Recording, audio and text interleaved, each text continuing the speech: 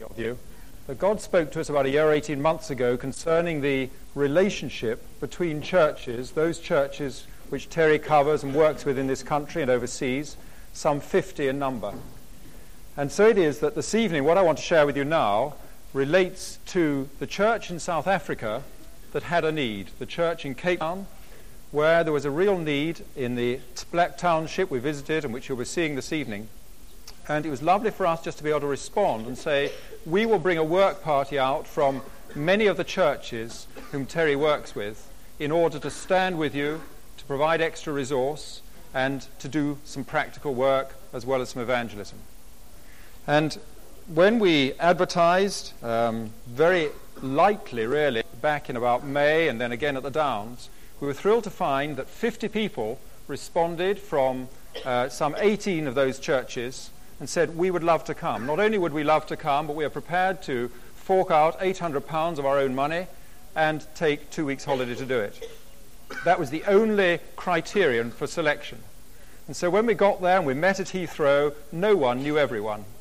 But immediately it became very clear that what we had was a quality team.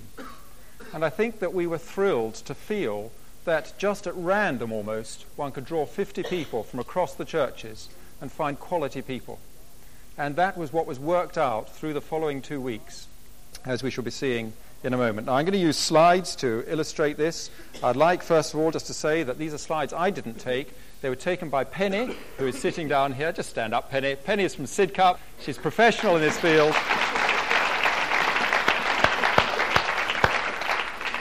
She's visiting us for the first time today. Do fill in a card. She's a professional in the field of audiovisual aids and so on. And when we knew we were going to be doing this evening, I said, Penny, could you possibly bring some slides down, because I think it brings it to life. I hadn't seen the slides until a couple of hours ago, and then found it very difficult to select from excellent slides just the 950 we wanted to show you tonight. If we could have the lights down. Dave, could you just lean against those top row of switches and turn them all off? As you go into Cape Town, well, strictly speaking, just so that I'm not got by Penny immediately, this is a photo from Table Mountain, but it gives an aerial view of... No, I want that on, please. An aerial view from Table Mountain of Cape Town, and just shows something of the beauty of just one part of the nation. But as you come in by plane, in fact, you see a rather different sight, because here we are coming in over Crossroads and Khayelitsha, and this is the township in which we were going to be working for the next fortnight.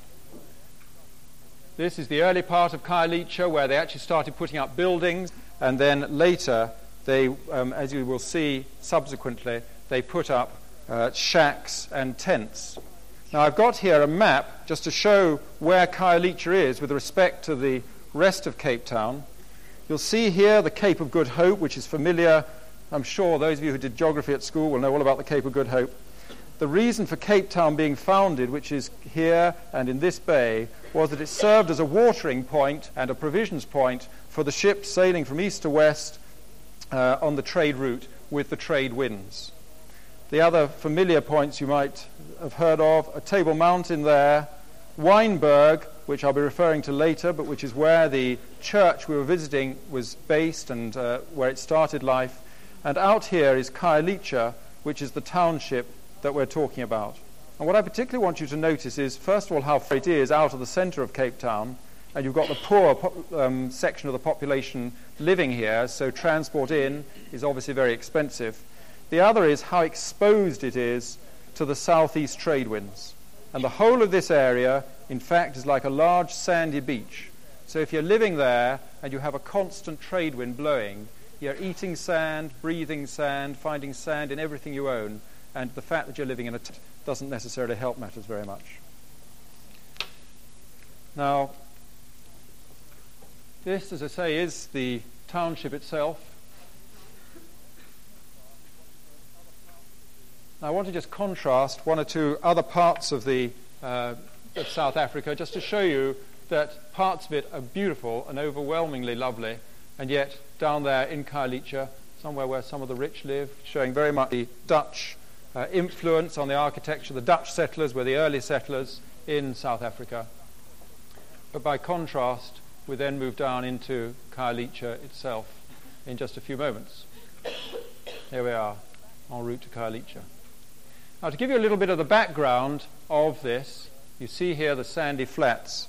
Khayelitsha is a township right next door to Crossroads. Crossroads, I'm sure you're very familiar with it, because of the uprisings that have taken place from time to time, the looting, the burning, and so on. And the government established the township of Khayelitsha in order to give somewhere for the church to, for the poor people, to be moved to and establish some sort of better living. And what they did was to provide a grid of electricity to the main poles that you see. There is certainly not electricity to the houses, but there is a water supply and there is also a sewage supply going into the individual roads and the individual shacks, so that each person at least has access to toilet and water. Here we have Graham and Terry. Graham leads the work in Cape Town. The Wynberg Baptist Church, which was centered in Wynberg, divided about 4 years ago, and Graham led a company of some 200 people to form the Vineyard Fellowship.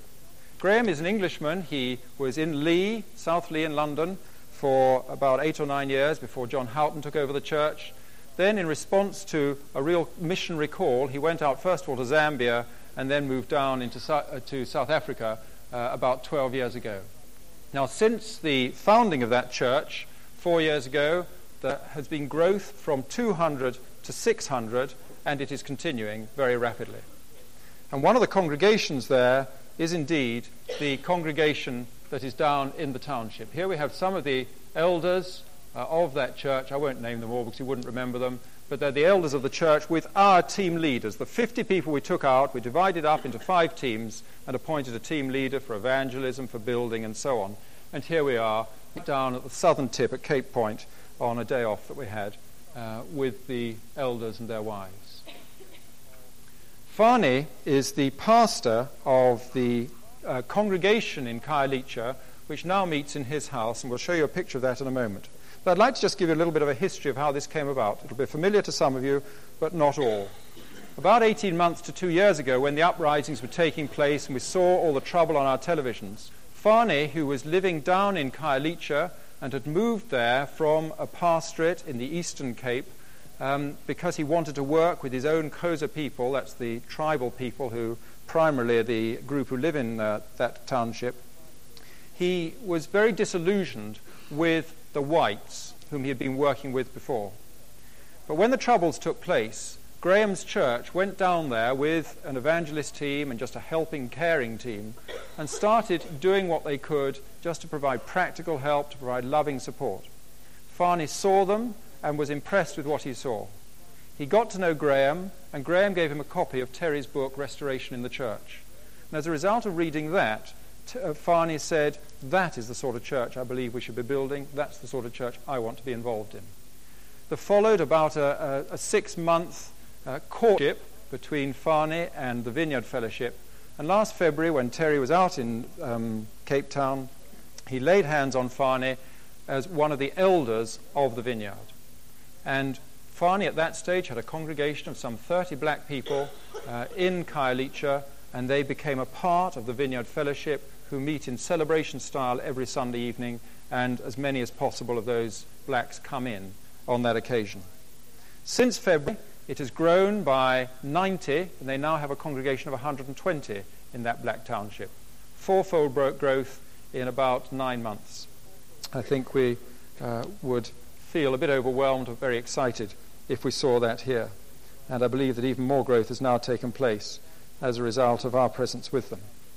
Farney's wife Ella is very supportive to the women's side of the work, to the mums. She's got sewing classes going. She's helped a lot with the nutrition work, which we'll be talking about in a moment.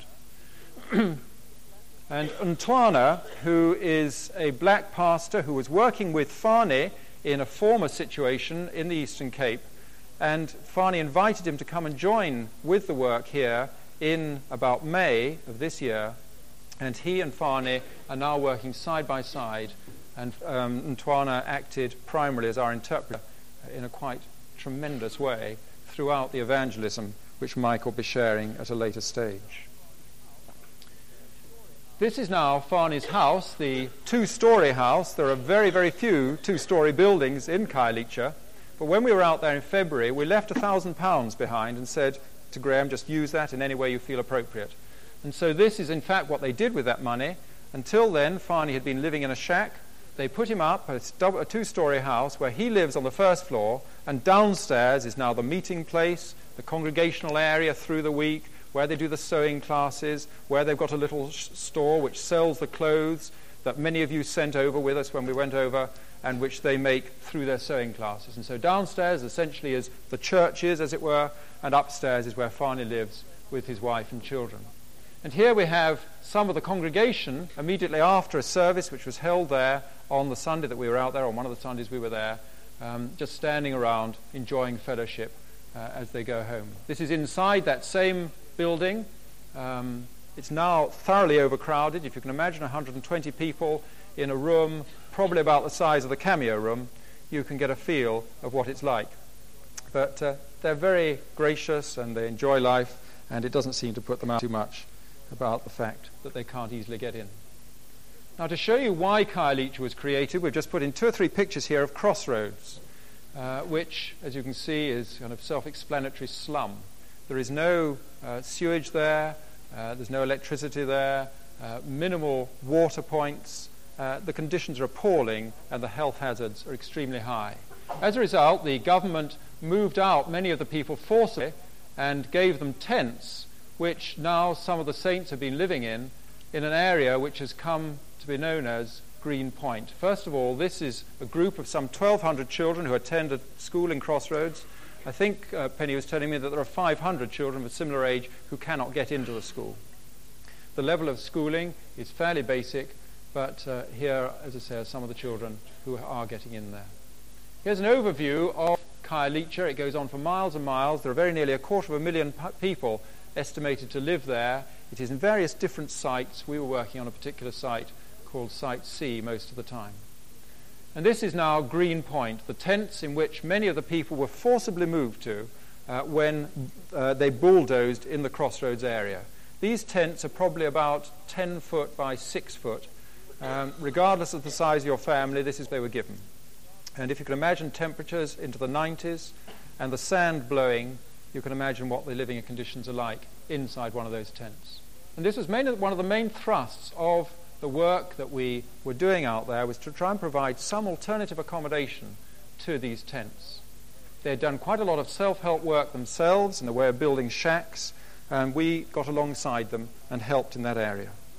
There's one other person I'd like you to meet, and that's Roger, who is here with his wife Wendy and with a member of the church. Roger is a coloured guy, and colour out there is distinct from black. The coloured are what you might call a half-caste. They're kind of the mixed race people, maybe a bit of Indian or a bit of Malaysian or a bit of something else thrown in to someone in their forebears who married a white person. In many ways, they're not quite the lowest of the low, but no one quite knows where to put them. Roger is a very intelligent guy. He's got a degree from Cape Town University, was offered a place at Harvard Business School, but said, no, I feel that what I should be doing is working down in Khayelitsha full-time to improve the lot of the people down there. So the church employ him. They were paying a fairly basic salary, and as a result of our donations are now able to pay him a reasonable salary to keep him working full-time, almost as a social worker and a project director down there in Khayelitsha. And Wendy herself is also very involved in carrying out that work. Now, on the building side, we wouldn't dream of putting up the sort of building that they're going to live in, even to keep our garden tools in. But nevertheless, we felt, or rather the local church felt, that it was right that the standard of building should be the same standard as others around them, rather than putting up something highly luxurious, moving them out of a tent into that. And so the building was put up essentially using second-hand timber, second-hand corrugated iron, because that is what they can afford. And there is some payment made for each of these buildings. The people who live in them pay a down deposit and then a monthly amount until they've paid off for the cost of building materials. The local church, I think, very wisely feels important that they make some financial contribution into that, so that it isn't all just a gift from the rich West, as it were. We very quickly discovered a problem when mixing concrete on sand, and that is that the water runs away and disappears. I don't know how they do it, but we wanted to lay concrete bases to establish these buildings on, and so went out and bought some hardboard, and here are some of the fellows working hard to create that concrete base. The size of the building, the floor area, is about 4 meters square, and the height is, as you see, kind of about 6'6" or 2 meters, depending on which level of currency you're currently using. Rudy here, with his bottom towards us, is a coloured guy in the church whom they've employed now full-time as the building supervisor. And he has 2 black people, you can see them there. Can you remember their names? Krista and Simon, I think, who are working with Rudy. And so it's an ongoing project. I think it's important to stress that the work that we were doing out there was not initiating anything new, but it was providing resource for something the church was already doing. So that when we disappeared, it didn't all suddenly kind of just go down as water in the sand, but they could just carry it on. And we were providing extra labour to help them. And here they are, having made up sectional sides and front and back, and putting the second-hand corrugated iron on, which is then transported from the building site that they've created by putting it onto a pickup truck that they borrowed. There's poor Len Underwood on the right there. He leads the down and way work. I say poor because on the very last afternoon he had a very bad fall, broke his hip in 2 places, and hasn't yet come back. He actually comes back on Wednesday. He had to stay over to have his hip plated. He was just working flat out. They were trying to get the last building done, and he had a bad fall sideways onto the concrete. They then took it from the building site down through the very narrow street, as it were, road between the tents and shacks, offloaded it, and started erecting it here. The windows are second-hand, everything is second-hand. This is David Pride on the left from Christchurch. We had Mick Frisbee in the congregation this morning, the leaders of the Christchurch work. Bill Garland, extreme left, a man of 63 who just couldn't work hard enough. And Mike Thompson from Sheffield, the church up in Sheffield that we work with. Having erected it, and it takes about half an hour to put the sides up once you get to that stage, they then put in the roof timbers. See, very second-hand timber, the sort of thing you and I would cut up for firewood. But nevertheless, for those who are going to move in, a real joy. And Roger Bye there, who leads the work in Sevenoaks, up on the roof, putting on a bit of paint to make it look smart. And that was one that we actually put up. It was the first one that went up while we were there. That's December's wife. She's not called New Year. I think she's called Nita or Alita or some such name. Penny, can you help me? Alita, thank you very much. You may remember when we came back in February, there was a picture of December and Alita with their 4 children in a tent. That was in the centre spread of New Frontiers Update in April. Well, we had the joy then of giving her a more substantial house. This couple are not part of the church. In fact, Penny, come and tell us the story because you know much more about it than I do.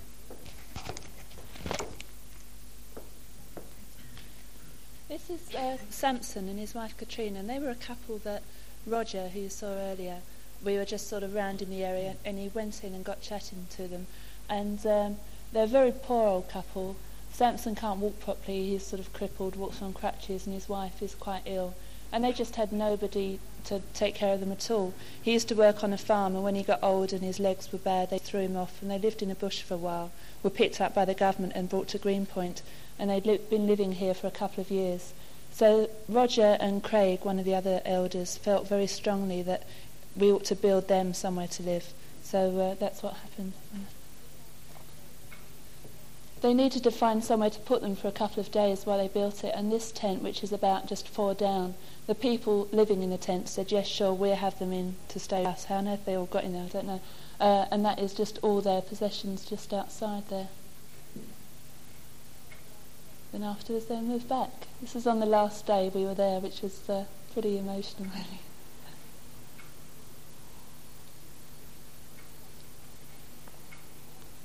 Chatting to Samson afterwards, and I said, what's it mean to you? And he just said, I wish to thank you so much from my heart for what you've done. He said, this is the first house I ever had, and to think that this guy had never actually owned anywhere where he lived before. So it's a real privilege to get involved in. Saying something about the government official.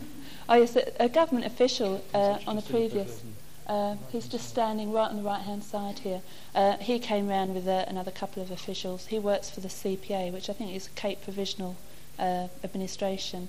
And I was talking to him, and he was saying, I just can see that God is with you because of what you're doing. We can't do this as a government. And he's a black guy himself, and I think was feeling very frustrated about the situation.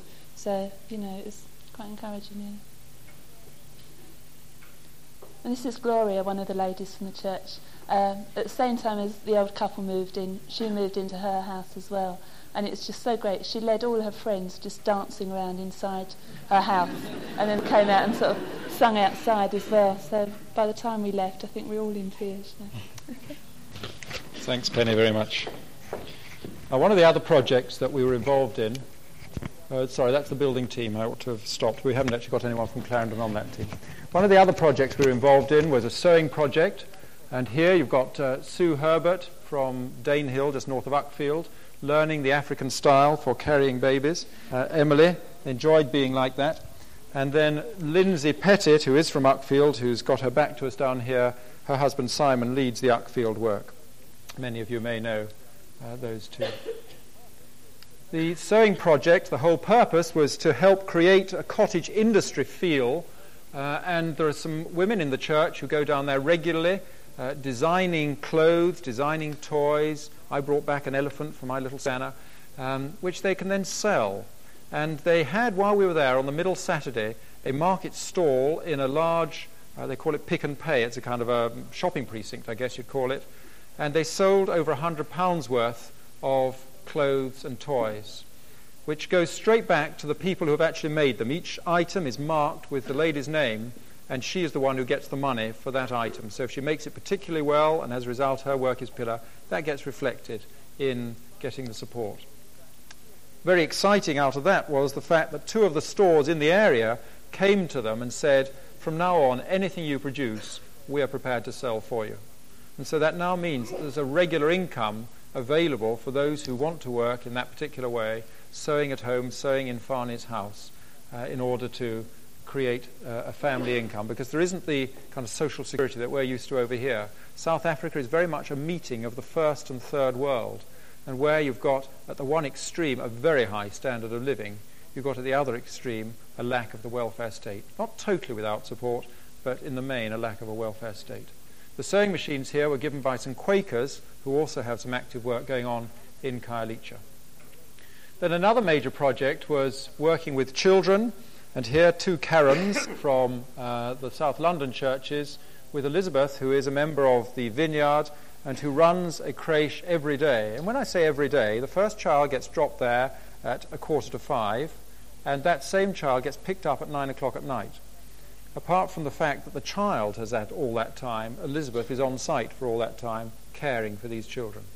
And we found that the team of 6 who went in made a very real impact into some of these units. Elizabeth's is superb, and all they could do there was to help.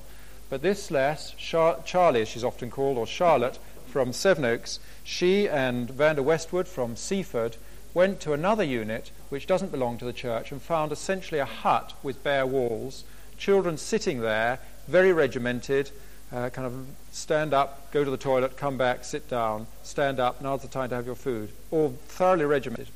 And they came back after the first day virtually in tears. As a result, the next day they went in with coloured paper, coloured crayons, glue, all sorts of things, and they said to the leader, look, could we just share some of this with you? And the leader was delighted because she really didn't know how to look after the children. And so they got to work, and at the end of the second day, they had the wall covered with masterpieces, the children's faces covered in paint, glue, and smiles. And at the end of the time there, apparently this leader said to them, thank you so much for teaching me how to do this. Now I can go on. One feels that that's investment into the lives of those young children. Then there is also a nutrition unit, Pulani, which costs the Vineyard something like 1,500 rands a month, which is about £400, and which is one of the projects that we're hoping to be able to subsidise with them. Pulani is a nutrition unit. Also, they train people in gardening. First of all, on the nutrition side, here's one of the little children, thoroughly undernourished. About 50% of the children under 6 are estimated to be undernourished or malnourished in the township of Khayelitsha. And so the mums are taught with their children how to prepare good food, nutritional food, and they stay there with the children for part or all of the day. Then out at the back, you've got this woman in blue, who is very aptly called Primrose, who teaches them how to garden in what I can only say are horrendous conditions. Is Hilary around? Can you confirm that sand is not the best way of growing stuff? Sorry? Dreadful, she said.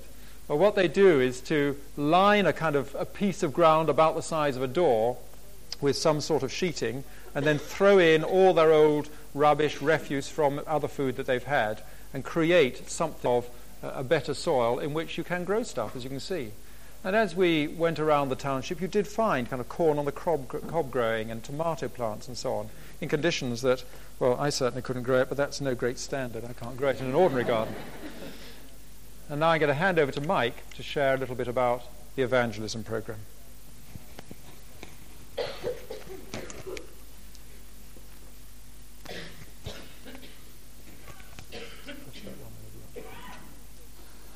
This shot here just gives you an idea, again, of the rows that you'd find people living in. And 2 young lads just carrying water. There would be a tap at each end of the row. And in fact, rows shared a tap. So if you wanted to go for water, you had a long walk. And this would be a very unusual photograph in that most of them would carry the water on their head, carry anything on their head. What we were doing is we deliberately started off our open air work around where they were building.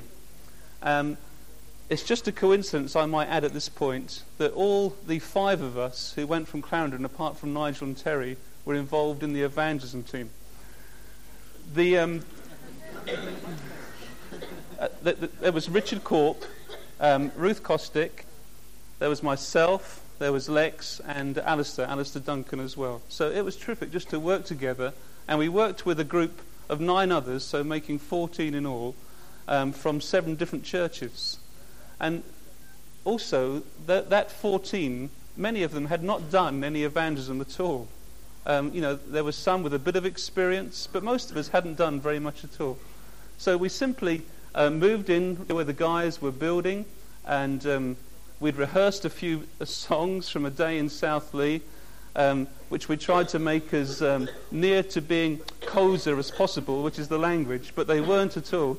And off we went, and we started to sing. And the amazing thing was, as we started to do that, the open air very quickly gathered numbers. As you can see here, this would be a typical thing. When we were just rehearsing for drama, you just got a crowd. It was very, very exciting. And very, very frightening at times as well. And daunting. You didn't know where it was going to go at all. Very much in God's hands. But we would sing, and then we would ask folks there. Fortunately, we had 3 or 4 people, John and Twana, who Nigel has mentioned, and others in the area. This is an area in this row where quite a few members of the black congregation lived. And they would help us out with a bit of English, and then they started to teach songs. And off we went. And very soon, this is again just a sort of another view of the crowd that would gather very quickly.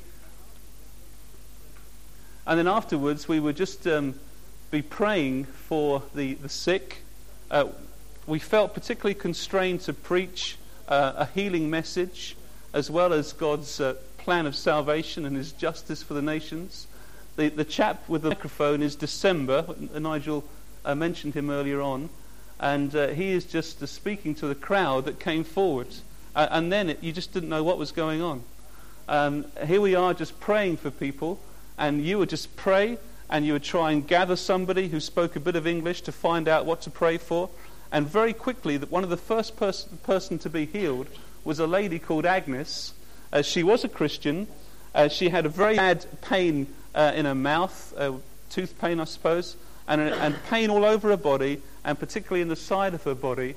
And we prayed for her, and the pain left immediately. It just left immediately.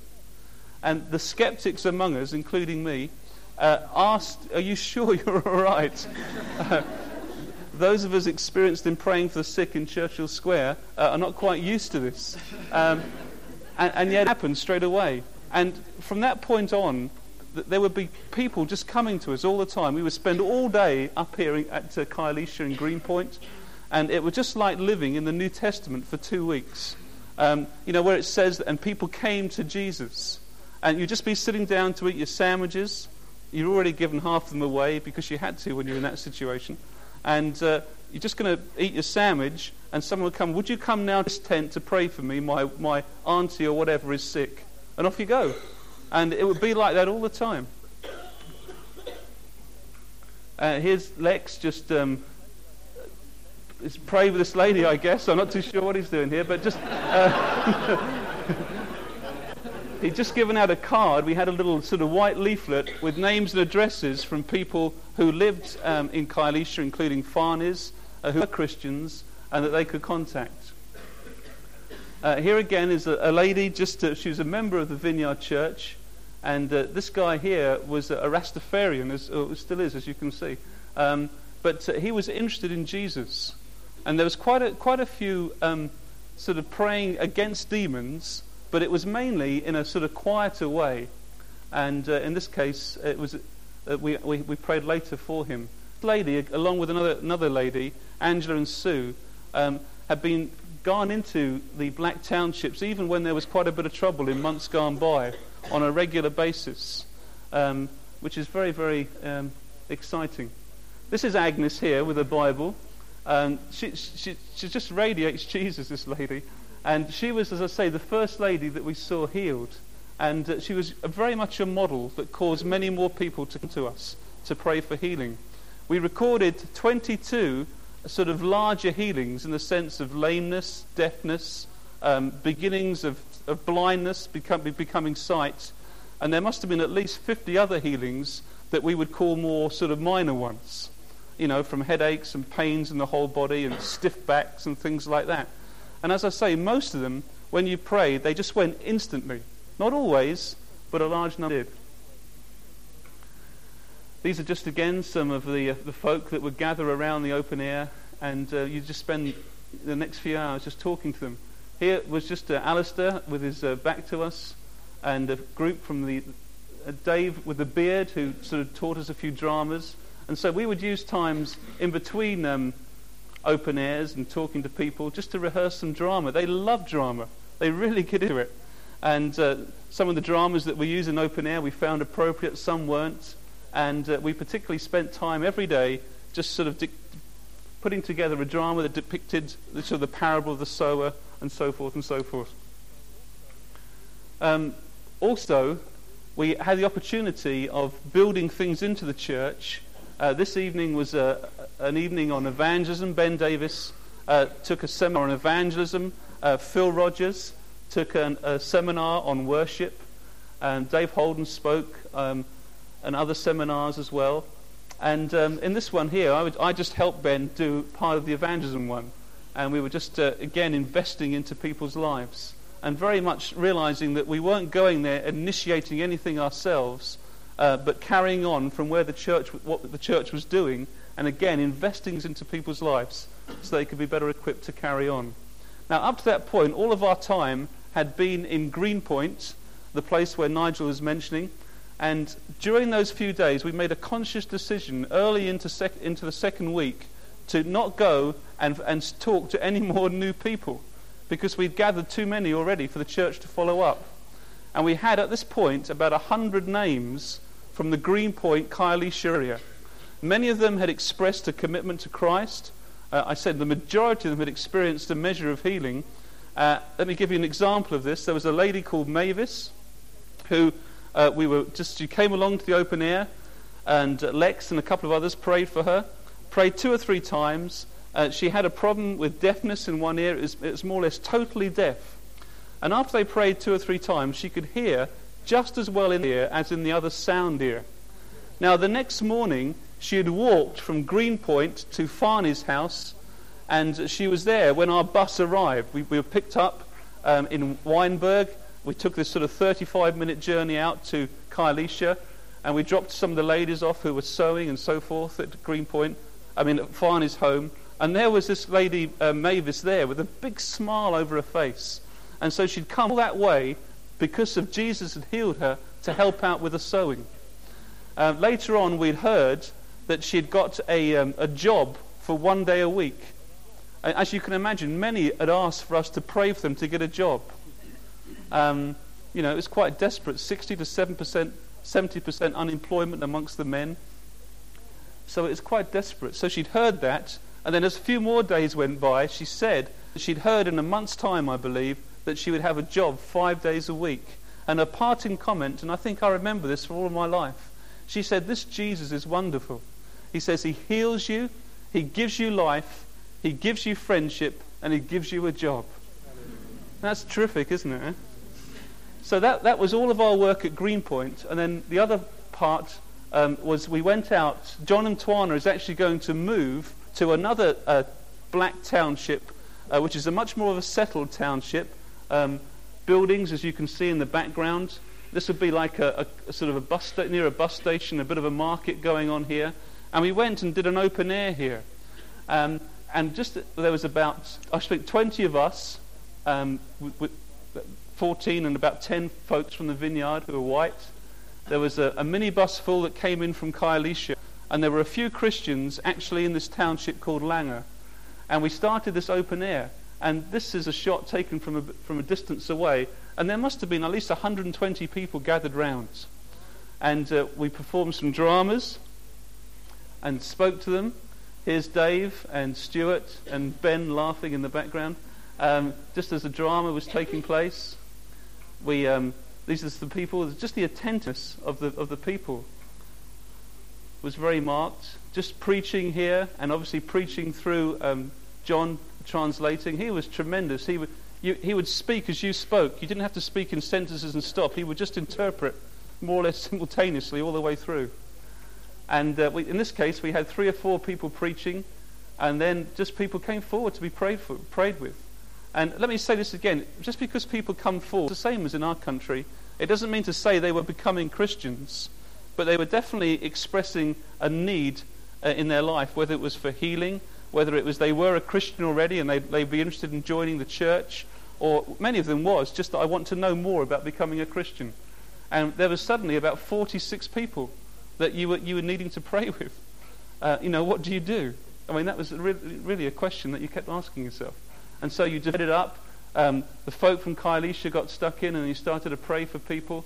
And this would just be typical, and this will then go on for about an hour after the open air had started, just praying for people and gathering their names, and then following them up a bit later on. So here's Farney just praying for a lady. It's very, very exciting. 3 days later, we went back one evening, late at night, into Langer, and we divided into sort of 3s or 4s. Each party had a black Christian with us, and we went back to follow these people up. And that, to me, was one of the most exciting times. It was one of the most nerve-wracking times as well. A couple of us sort of bumped into a black policeman, and he smiled, and he said, "You shouldn't really be here. It's very dangerous." And you think, "Thank you, Lord. Please be with us." And some of us, we ran out of follow-up names, and we just simply went cold and knocked on people's doors. And I tell you, it's completely different to doing door-to-door work in England. That you just knock on the door and you walk in. And that's it. And they come round and they sit in there talking. And even on that night, we led 2 or 3 people to the Lord, just doing that. Genuinely to the Lord. It's very, very exciting. This is just what Farney's wife, just sort of giving out some literature. That yellow booklet would be what we gave to people. And as I say, what we accomplished was we gave about 100 extra names to the Kaielisha congregation, so more or less doubling their potential congregation. And in the township called Langer, we had given them 50 names. And Craig, one of the elders there, said to us, "Look, you in your 2 weeks here with us, that as well as giving us all those names in Greenpoint, you've helped us to plant a church or a congregation actually in the township of Langer." So it was very, very exciting and very worthwhile. This is just part of the team here, the full-time team. There's Roger, nearest to you. There's John and Tawana, the guy moving to Langer. And then there's Craig, who leads one of the congregations, one of the 4 other congregations of the Vineyard Church, and also heads up evangelism. How he does both, I don't know. But that's what he's doing at the moment. And why I'm showing you this is because, just to end with, we really are building into people's lives. And as I say, we didn't initiate anything that's not been started by the Vineyard Church. We just simply went and concentrated and intensified, because of the Party of 50, the work that's already going on. And it will continue as we leave. This is a guy called Theo. This is my last part now, who has access into a resource centre in Khayelitsha, and we went there twice, and to some older people. They meet there once a week. This is a group coming out from the resource centre. Quite a contrast, as you see, to the tented area not very far away. And it was with these people that we saw some amazing healings. There's some of the most significant healings I've seen at the moment in my Christian life. This lady, Cynthia, we were praying with her as she had lost one eye in a car accident. The other one she could barely see through. She wore spectacles over these 2 eyes, and she could barely see my face through this heavily cataract eye. And we prayed for her. We prayed that the cataract would disperse. We prayed that the power of God would fall on her, and that healing would take place. And we prayed 2 or 3 times for this lady, and at the end she said, "I can see your face now without using the glasses." And then she came back next week to the resource centre, and the cataract at least had 60% dispersed from her eye, and she was seeing better and better as each day went by. It was very, very thrilling. Just a couple of more quick stories there. That Lex had prayed for this older gentleman who basically was lame, and as they prayed for him, he described it in a very graphic way. It was like hearing Rice Krispies go off on his legs. And it was just like he's exploding, and you just saw muscles rippling all down his legs. And so this man, who could not walk very well, is like this all hunched up. At the end, he was doing this as we prayed for him. It was very, very exciting, and many other healings actually took place there. Thank you very much. I'd just like to read this to you, and then I believe God has something to say to us. The blind receive sight, the lame walk, those who have leprosy are cured, the deaf hear, the dead are raised, and the good news is preached to the poor. Now, we saw that happen, other than the dead being raised. I mean, everything in that passage we saw with our own eyes. The 14 of us on the evangelism team, many of whom had never done any evangelism before. Most of us had never seen anyone healed before. And I believe God will say to us that the gospel message that we have entrusted in our lives is a message that when we proclaim it, people will hear something, but they'll also see something. And I would encourage each one of you to pray for the sick. I would say to you that I think at least 99% of the healings that we saw were on non-Christians. I just repeat, they were on non-Christians. And so I would encourage you at work, at school, at college, with your neighbours, with your family, to ask God to pray, to give you the power and the boldness and the expectancy that God can heal them. Now start where you are, but I would say that to you. And I would also say that we have a magnificent gospel to give away. We are beginning to pray for the sick in our open airs. We did it at 5 Ways on Saturday. Okay, not a great deal at the moment, but we are beginning to pray for the sick in our open air meetings. So I would think God would say to us, let's expect some of the things that I've had the privilege of talking to you about in South Africa. Let's expect God to do that in our towns. And the last thing I'd like to say is that everything that we were able to do really was because of who you are, because of what God has done for us collectively. That, okay, only a few of us went this time, but it could have been anybody really sitting here tonight that have gone. And the message that we had to say, the relevancy of the message was because of what God is doing here in Brighton and Hove. And it's terrific to be a part of it, isn't it? You know, we are a witness to the nations. And God has only just started working here. and he's going to do a mighty thing. So that's really what I wanted to say. Thanks, Mike. I'm going to ask Terry to come up now if you just talk about the church and the leadership. And while he's coming up, just to say that I spent a few days with Pete and Hetty, and they send their love to you all. It was good to see them. They're alive and well. Pete's grown a beard. They're living in Johannesburg at the moment, and we went down to the Transkei with them. They particularly said, would we send their love to all their friends here at Clarendon.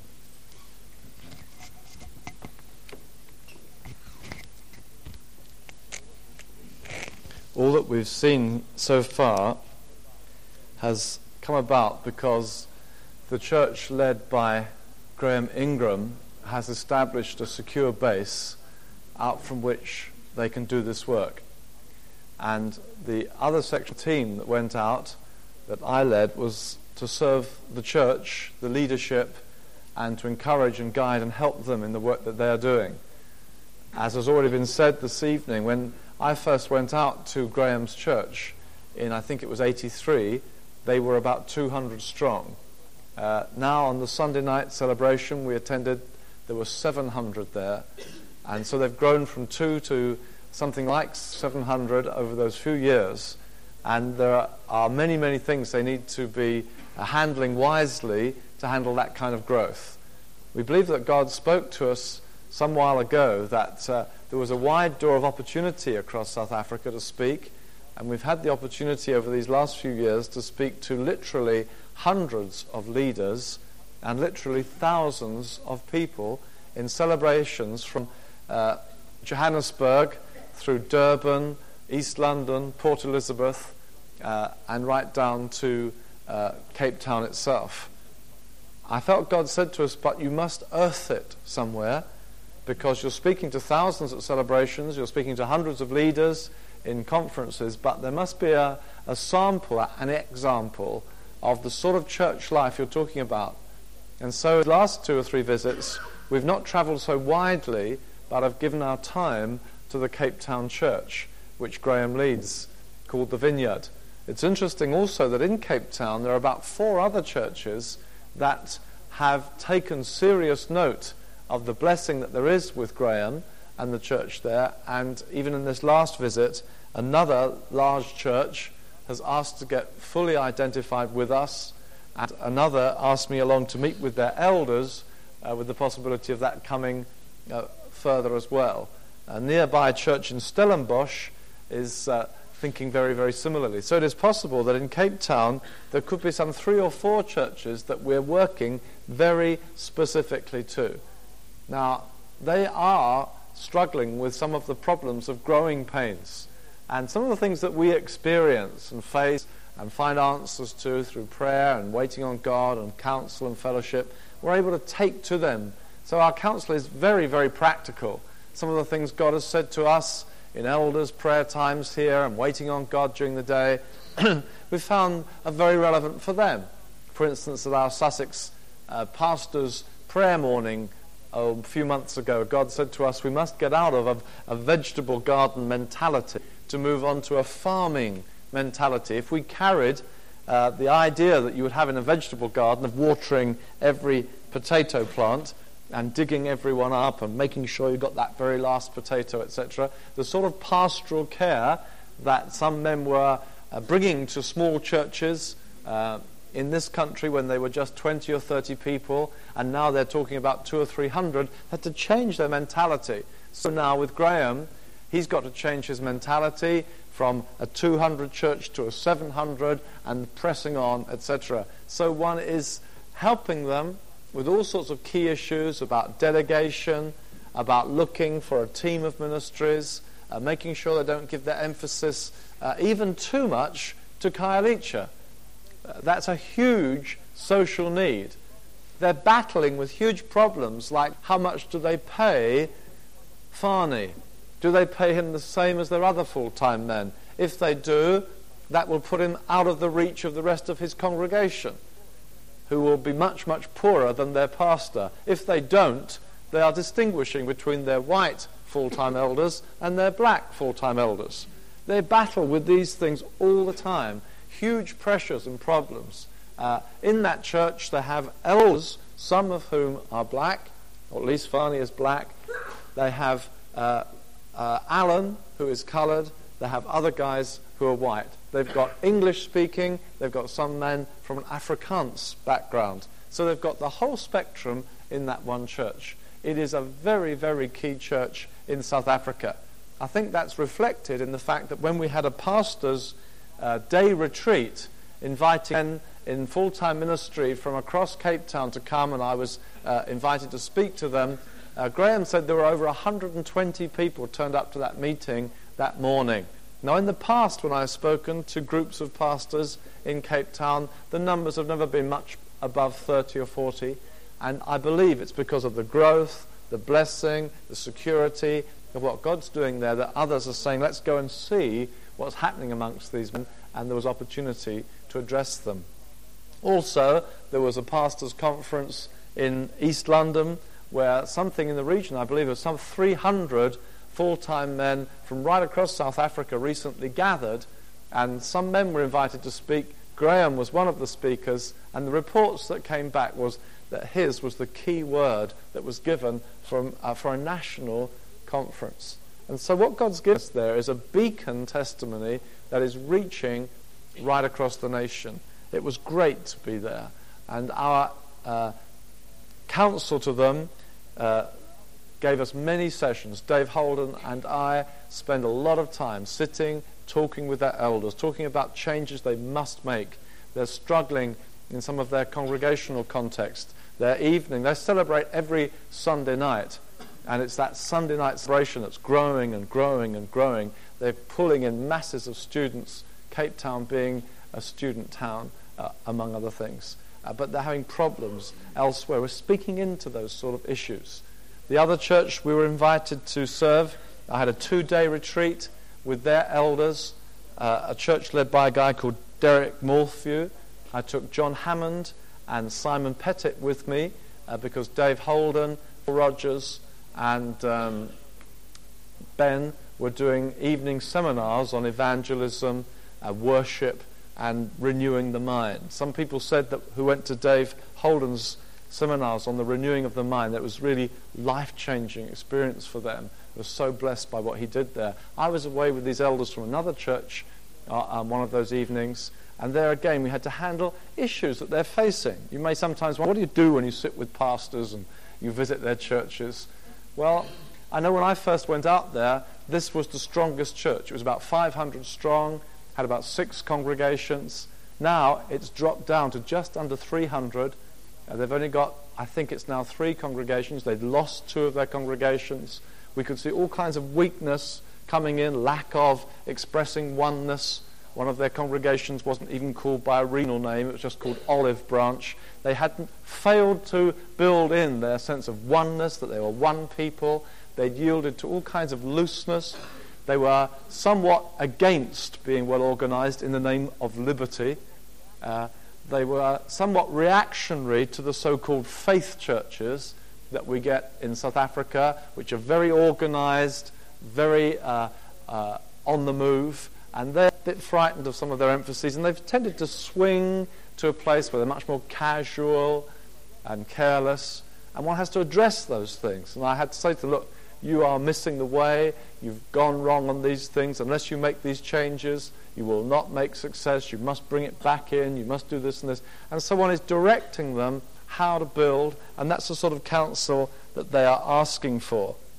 Now they're into what I've got in mind here as disorganized grace. It's very laid back, and one needed to really challenge them and teach them more that the grace of God does not mean we're careless, and that discipline does not mean legalism, and to speak into these issues to help them to get through. And so one found that that was a really worthwhile time with them. So they're looking for that kind of help, they're looking for that kind of direction.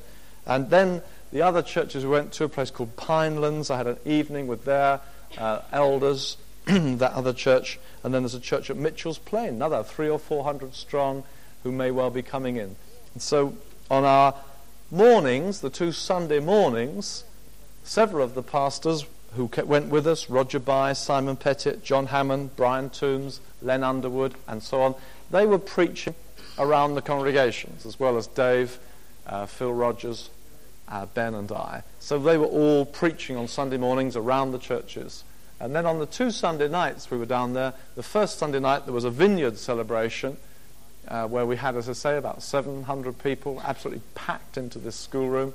And then the second Sunday night there was a joint celebration where we hired a hall and 3 or 4 churches were represented, packed into a very big meeting. Must have been around the 1,200 mark of people there. And we had a good time in those celebrations. So we're hitting it on several fronts. It was fascinating to see the overlap, so that the builders drew a crowd, and people say, what is this all about? Then Mike and the team were up evangelizing, and the word was that there was such a buzz in that part of Kailicha Township because there was so much good being done, the good works, how Jesus went about doing good and healing all who were oppressed of the devil. There was that doing good in so many ways, as well as preaching and healing. My last weekend, I went up to Johannesburg. There was a change of plans, and I went to see Dudley Daniel. Some of you have heard Dudley. He's been here and preached. He's now got a large church in Bryanston in Johannesburg, and I had what turned out to be a very, very key time with him. It was extraordinary, really, because one lady in his church, he's going through a very tough time. We hadn't planned to go to Johannesburg at all. And Dave and I at the end were just wondering, Lord, what's happening? Because our plans were being changed. We had to fly out to Johannesburg. So in the end, I phoned Dudley and said, look, if we came through Joburg, would it be good? Would you like us to preach? Well, he jumped at it. And so we flew up on the Saturday, and I preached to his people on the Sunday and really felt great freedom in the word. And it was a word to Christians, but Dave Holden said about 150 stood at the end to the word. There must have been, I suppose, something like 700 people. I really felt great freedom in ministering that morning. And then later in the day, Dudley told me that one of his ladies had said to him, I've seen a vision of you sitting talking with Terry Virgo. And he didn't even know we were around. And we phoned up and said later in the week, can I come? He said, oh, great, come, you know. So it was great to not only preach for him, but also spend all Sunday afternoon. He poured out his heart some things that he needed counsel and fellowship about. So we really felt God was leading us amongst the leaders there. Just one last thing, really, before winding up about South Africa. God did speak to us about an armada of churches, churches working together. Just to underline what was said earlier, 18 churches were represented. And what God said to us in the prophecy, which made us follow this armada picture, was that you can do things together that you cannot do alone. There was no way that we as a church at Clarendon could have done that alone. But we just sent the letter out through the churches saying, would any like to come? And from 18 churches, that team gathered. Now, it was so exciting to me. And they were not handpicked. We didn't say, right, you've got to have special qualifications, special people. It was like, there's the bucket, we'll scoop out some. And what thrilled me was the common values which held strangers together and made them friends almost overnight. That they hold values about the church, the purpose of God in our generation, reaching out, etc. Those values immediately came together. There was a wide age range from Bill, 63, 64, working so hard from morning to night. And when he finished one of the houses and saw people moving in, just stood there weeping to think that people were going to live in just that shack. Right through to very young people out there, but excellent. I mean, in the coach going out on the 2 days off that they gave us, the 2 Mondays, just hilarious laughter, fun, and the sense of being knit together. I was in Christchurch on Wednesday and Thursday of this week, where 4 of the party came from, and they're saying, the 64-year-old will be next year. He said, what are we doing next year? You know, are you going again? And of course, we're not quite sure yet what God's got for us on that front. I was talking to Duncan Watkinson on the phone this week from Bombay and telling him about the party that went out and saying, you know, we must pray about, are there things like that we can do in India? He said, well, we must really pray about it. Actually, it wouldn't cost so much to go to India. But there are obviously terrible, terrible needs out there. We've just got to sense God's leading. But it is in keeping with the word of the Lord that came to us, that as we become an armada, we will do things we cannot do alone. We will have clout together. And to see just the various gifts, to see we could take a Mike out who could do that and lead an evangelistic team. We could take Ben who could do teaching on evangelism as well. We could take Phil Rogers who could put on music worship seminars. We could take Dave Holden with his ministry. We could take a diversity. John Hammond prophesying over left, right and centre. It was a superb team, and yet I know, just looking across all the people that God has given us to work with now, it could have been any other group of people and we would have seen God doing it again. There's such a blessing in being related across the churches in the way that God has now led us, and such resources if we will stay obedient to God and sensitive to his promptings. And so just I don't think we've got time to sort of have questions or anything now, but just to say what a great time we had there, what a blessing it was there. I want any of the others who went, we haven't given you time, it may not be time to have lengthy voice in, but would any of you others who went like to say anything which you feel we've left out? Anything? I just don't want to ride over it. We're saying that's fine. Any key thing you think, well, if only you'd said that? No? Okay, can't see Ruth. Where's Ruth? Now, some of you have spoken congregationally, I know. But it was great. And thank you so much for your prayers as we went in that way. Sorry? Yes. Okay. Sure. All right. So we may well be going again. David Holden is going in April, almost certainly, with a small leadership team again. But we need to know from God. We'd ask you to pray very seriously about whether we are meant to go into Khayelitsha in a similar way again.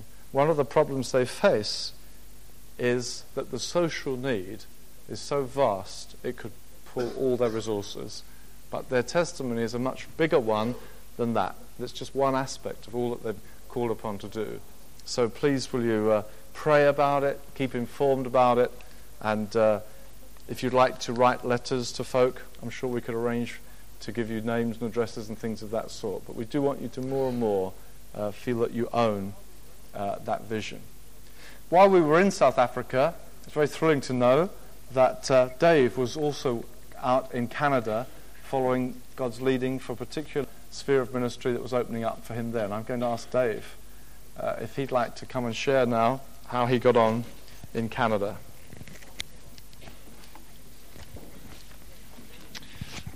Well, what a thrilling report that was. And while the people in South Africa were baking under a hot sun, I flew into Toronto into sub-zero temperatures, snow on the ground, and great. 2 years ago, I was invited to minister in the YWAM School of Creative Ministry in Cambridge, Ontario, and rising out of that came the invitation to speak in a church in a place called Barrie, which is about 100 miles north of Toronto. And while there, I found myself, I was ministering on the Sunday morning, speaking prophetically into their church situation without really knowing anything about it. I found God just overtook me in the word that I was bringing and found that I was speaking right into their situation. And as a result of that, the pastor at the end stood up and with tears in his eyes said, "We've heard from God this morning, this church will never be the same again," which was quite an amazing statement to make on one meeting. And as a result of that, he and I spent several hours together talking, and I was sharing the vision of restoration and speaking to him about the things that God is doing in England. And I soon discovered that that particular part of Canada anyway, Ontario, which is a state which is about 5 times the size of England, so it's a pretty enormous place, I discovered really that there is not very much going on in terms of the restoration vision. The church situation there is that there is the Pentecostal church, and there are a few mega churches which are into the whole kind of faith message. There's those kind of churches, and then there are Pentecostal churches which are pretty dead, and then there is a kind of conservative evangelicalism. But in terms of restoration, there's not really very much happening at all. And as I began to share with Ian, he said, I would love to come over to England and meet you, but could you come back again? So John Wilthew and I went out back in May and had a tremendous time with him then. And what has happened since my first visit is that he's taken the whole church through how to join the church. He started to build a committed church. He's been ministering on the things in Terry's book, so I hope I get a credit for that. And really, what's been happening is that from a church of 400 loosely joined together people, he's found that about 200 have left, but he's actually beginning to build a committed church of around 200 people. And on my visit this time, it was very encouraging and exciting to see the kind of growth that has come into that church, and so much so that they have actually planted out a small congregation into the next town. And that's a really very exciting phase for them. I found God's help very much in that situation, and it's tremendous to sense the whole move of God's Spirit amongst us at the moment in terms of healing. And I found that in each situation that I was in, God was confirming the word with signs and wonders.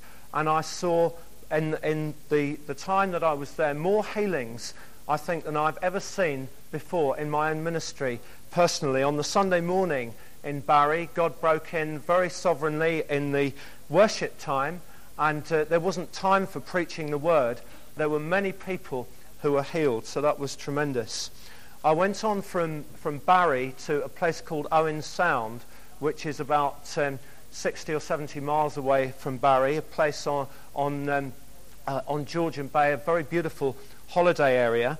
And one of the things about Ontario is that although it's a large country, it is quite sparsely populated, and it really consists of lots of towns that are about the size of Seaford.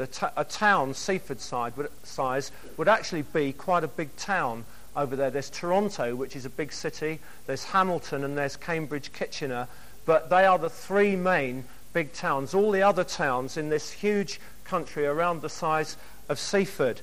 And in this particular town in Owen Sound, there's a young man by the name of David Campbell, who was actually the pastor of Emmanuel Church in Durham, and had done a good work there in establishing a church. But he's now building this church in Owen Sound, and he's got around 40 people with him.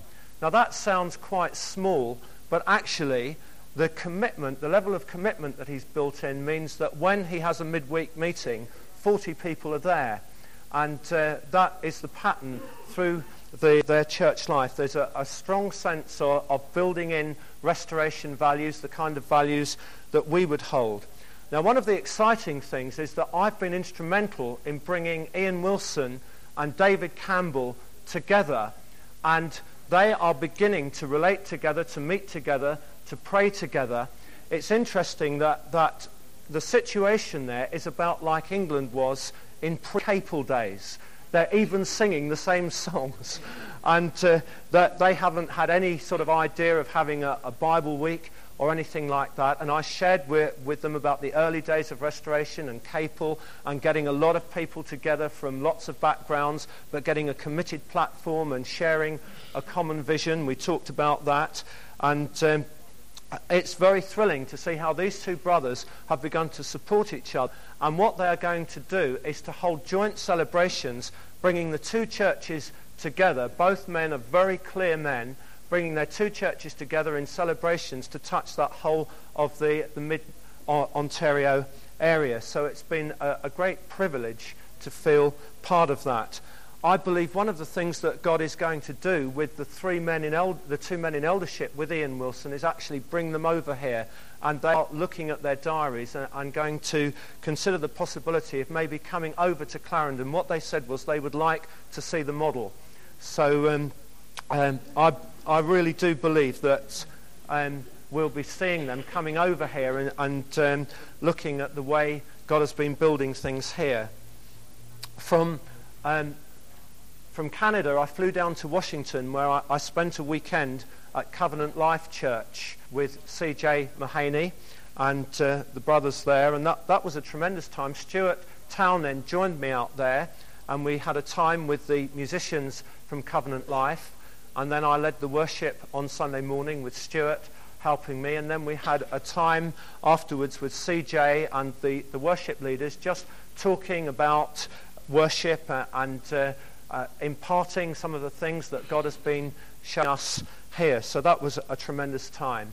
And from there I went back to Canada, and one of the thrilling things that's happened for me personally is that the album Empower Resplendent has just been released in Canada, and apparently there are advanced orders from bookshops from all over the whole of Canada. And the head of scripture in song there is also now talking about the possibility of having Worship Restored published over there as well. And as a result of that, he has invited me to go over next year to do a worship conference in Ontario that takes in 3 cities, Hamilton, Toronto, and Ottawa. And there is a remote possibility that I'll be able to take some musicians with me. That will be to give some teaching on worship in a kind of broader setting. But I did say to him that if you ask me about worship, you know that I will talk about building the church and restoring the church, because I see those two things going together. And what it looks as though will happen is that a conference will be set up whereby I'll be able to sort of go in on the praise and worship ticket, but actually it will be very much in line with the kind of thing that David Campbell and Ian Wilson are beginning to see in terms of bringing people together, holding celebrations and envisioning people in the whole restoration message. So really it is a bit of a backwater spiritually, but God is beginning to move there. I met many other leaders of other churches, some sympathetic, some not so sympathetic, but I believe God's going to do a great work out there in Ontario. When I came back from Canada, I went off immediately to Kimmel Hall in North Wales, where I was with Graham Kendrick and Ian Trainer, doing a worship conference, and it really was a very remarkable weekend. There were, in the conference, 30% Anglicans, 30% Baptists, and 30% house church, with 10% odds and ends from various places. But what was so remarkable was that in the times of worship, there was such a tremendous unity. It really was quite extraordinary in times of singing in the Spirit and prophetic singing and ministering on the whole area of worship. And it gave me great encouragement for the body of Christ in this nation. It really opened my eyes that God is doing something much bigger than is happening here. Thank God for all that he's doing here. But actually he's doing something that is really tremendous in this nation. And it was wonderful to have a good relationship with Graham Kendrick and Ian Trainer. We felt there was one evening where the three of us led the worship without any preparation, and it was just one up on the platform, then the other one, and we were just kind of swapping prophetic singing, exchanging one with another, and the worship time went on for nearly 3 hours. It was wonderful. No preaching to get in. It was great. And shame, says John. We had preaching the next day.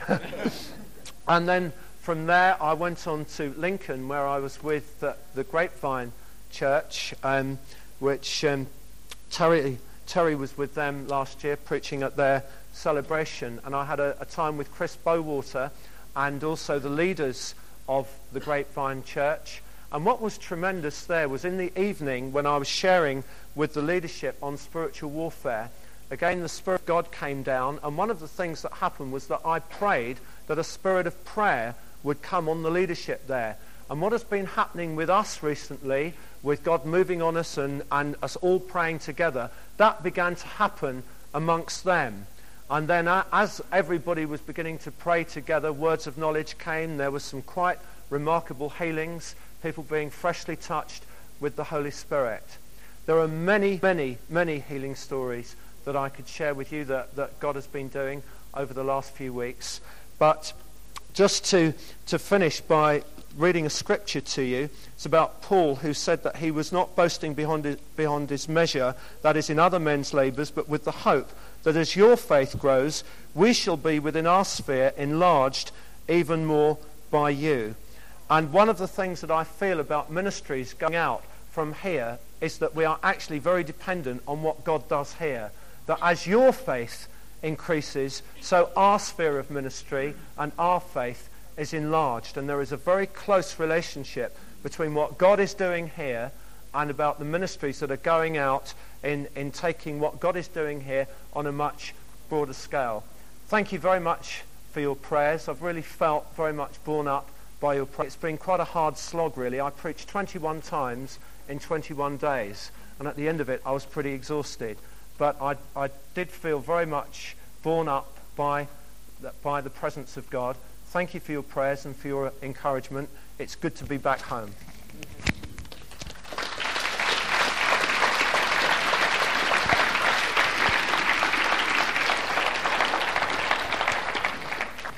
The growing prayer burden that God's giving to his church at large is being witnessed about quite widely. And I was with the Charismatic Leaders Conference last week, and there, with some 50 folk in leadership, was hearing stories of a growing number of people in prayer. For instance, Nick Cuthbert, who wrote the book Arise and Build, recently gathered 1,200 people for 4 hours of prayer in Birmingham, praying for the nation, and he sensed that God was powerfully with them. Rob White, British Youth for Christ National Director, said that he's just done a tour in the north of England and in Scotland among young people essentially, but at the end of each session inviting young people who wanted to more particularly give themselves to prayer, to respond to the ministry. And he was saying that scores of young people up and down the country are saying they want to give themselves more to prayer. Nick Cuthbert himself has now booked the National Exhibition Centre for next March or April, I've forgotten which day at the moment. That's a 12,000-seater for a day of prayer there in the Midlands, in the heart of the nation. And there is that sense that God is moving by his Spirit, but also the awareness of conflict growing. You know about the David Alton bill in connection with abortion. He has been having meetings up and down the country, and in nearly every one there have been block bookings of hostile people who've come into meetings screaming, shouting, making it almost impossible for him to communicate. Now recently, Lyndon Bowring, whose wife was at the Charismatic Leaders Conference, Lyndon wasn't able to make it this time, he managed to book up the Royal Albert Hall in the week prior to the reading of the David Alton bill, and he just amazed to find there was a gap, because it's about 18 months ahead booked up normally, but he's found a gap there, and now they've booked the Royal Albert Hall for a day of prayer and praise in the run-up to that important event at Westminster. Again, they're praying seriously about the whole feel of that day and hoping it won't get to just be a noisy confrontation, but a time when God is moving. Others in the nation, like the Intercessors for Britain and Lydia and so on, are getting together with a view to a day of prayer in March, calling it a day of repentance and prayer. I think something we need to seriously consider. But just to know that God is clearly stirring on a wide front people to pray for the nation. I find at the same time at the Charismatic Leaders Conference, which is a very wide representation of Christians, that still people are avoiding crunch issues about the church. And to me that is such a key, as we've expressed here before, after Spring Harvest, that they've got your thousands, something like 50,000 going, but huge percentage, I would think over 90% of people present going back to frustration in their home church life. That's the sort of thing that's being expressed there all the time. If only it was like this at home, they're saying. And so the challenge to keep on building the church aright and to, as Dave expressed it just now, have a model that's there for people to see, people to be excited about, have their hearts stirred about. Recently, a guy called Andreas has been with Dave Holden and the Church of Barnabas. He is leading the church now in Basel, and having been with Dave and in the context of seeing how to do it, then going back, because there is great value not only in going to these places, but also in bringing people back to see what we're doing. I encouraged the churches in South Africa to budget for their elders to come over on a yearly basis to be amongst us. And Dave's made reference to people coming over from Canada. There is great value in people coming and seeing what God's teaching us, and underlines what's been said more than once, the fact that we must be consistent in that what God is doing here is worth looking at, and that God, by His grace, is making us a light to the nations. That's what God is saying. I felt the song that Rosie wrote those years ago was a prophetic song. God, our God, blesses us that all the ends of the earth might fear Him. And that should be our vision. That's our vision, I believe, consistent with the prophetic word that's come to us, that we should reach the nations under God, that God will make us a light to the nations. In a few weeks' time, I was speaking recently at London Bible College, and as an outcome of that, there's a leading Japanese pastor who was present, and he's written to me since saying, "Can I come, please, and see your church?" And I've booked for him to come down on the celebration day early in January to come and be amongst us. And Michael Griffiths wrote to me, who's the principal of LBC now, and said, if that man is touched, the ongoing implications are hard to measure. He is a leading, influential pastor in Japan, where the church tends to be very formal, according to Michael Griffiths. And so even Michael Griffiths from LBC is saying it would be such a blessing if the man was touched by being among you and picking up something of what God is doing. Now that again is very consistent with the prophetic word that God's been saying to us, that we should reach the ends of the earth. Just on that, once again, to ask for your prayers in these coming days as I go out to Maranatha. I don't know if I mentioned that before to the whole church or in this context. Have I mentioned that? No? Heads shaking. Just a quick recap, something I have said before. That when I had a slip disc 2.5, 3 years ago, God said to me, write the book, Restoration of the Church. I'd been on my back for a couple of months, and I was saying, Lord, what is this all about? And I felt God said to me very clearly, I want you to write the book, Restoration of the Church. And I remember it ever so clearly, one morning, just standing there, and God said, it's for the nations. It's to touch the nations. And I'd had this battle about, had I got time to write a book? And I felt God said to me, I've taken you out 2 months. How long more do you want me to take you out for? So I said, I'll write the book. And so it is amazing to me that what happened was I've written that book. I was out at the Maranatha conference in Dallas 2.5 years ago with Richard Hayden Noel on our way back home from Mexico. I was to go to Washington, D.C. Larry and CJ heard that I was changing flight in Dallas. They said, why don't you come a day early to Dallas? We are speaking at a big missionary conference, or at least Larry was. CJ was present with him. And I went to that conference, and I believe you may have read an update, I hope you did, when we did the one on missions with Henry on the front cover, you know, we did an issue on missions, and I made reference to being at this missionary conference where they read out all the nations of the world. It's one of the most amazing conferences I've ever attended. Something like 4,000 or 5,000 people there, 60 nations represented. Such zeal and fire and enthusiasm and going to the ends of the earth. An amazing conference taking place. And CJ said to me one day, love to see you on that platform. I thought, yeah, big joke. Huge responsibility to be in that context. Well, I had a phone call the other day, and the fellow called Bob Weiner, who heads up Maranatha Ministries, phone. Now, I've never met him. Phone rang, picked up, hello, it's Bob Weiner here. And he said, I've recently read your book. Larry Tomczak sent it to me. He said, I'm really stirred by it. We've sent it to all our full-time workers, some 500 full-time workers around the world.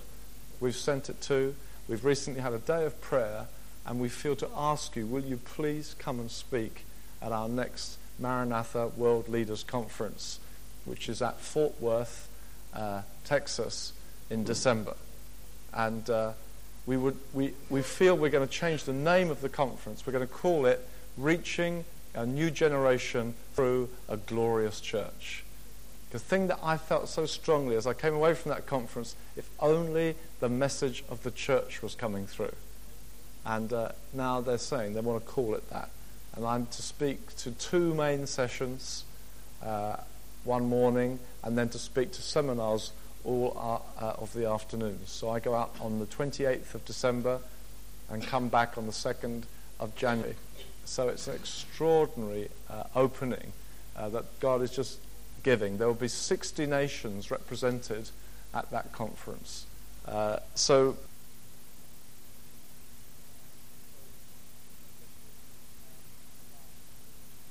he said to me he asked me something.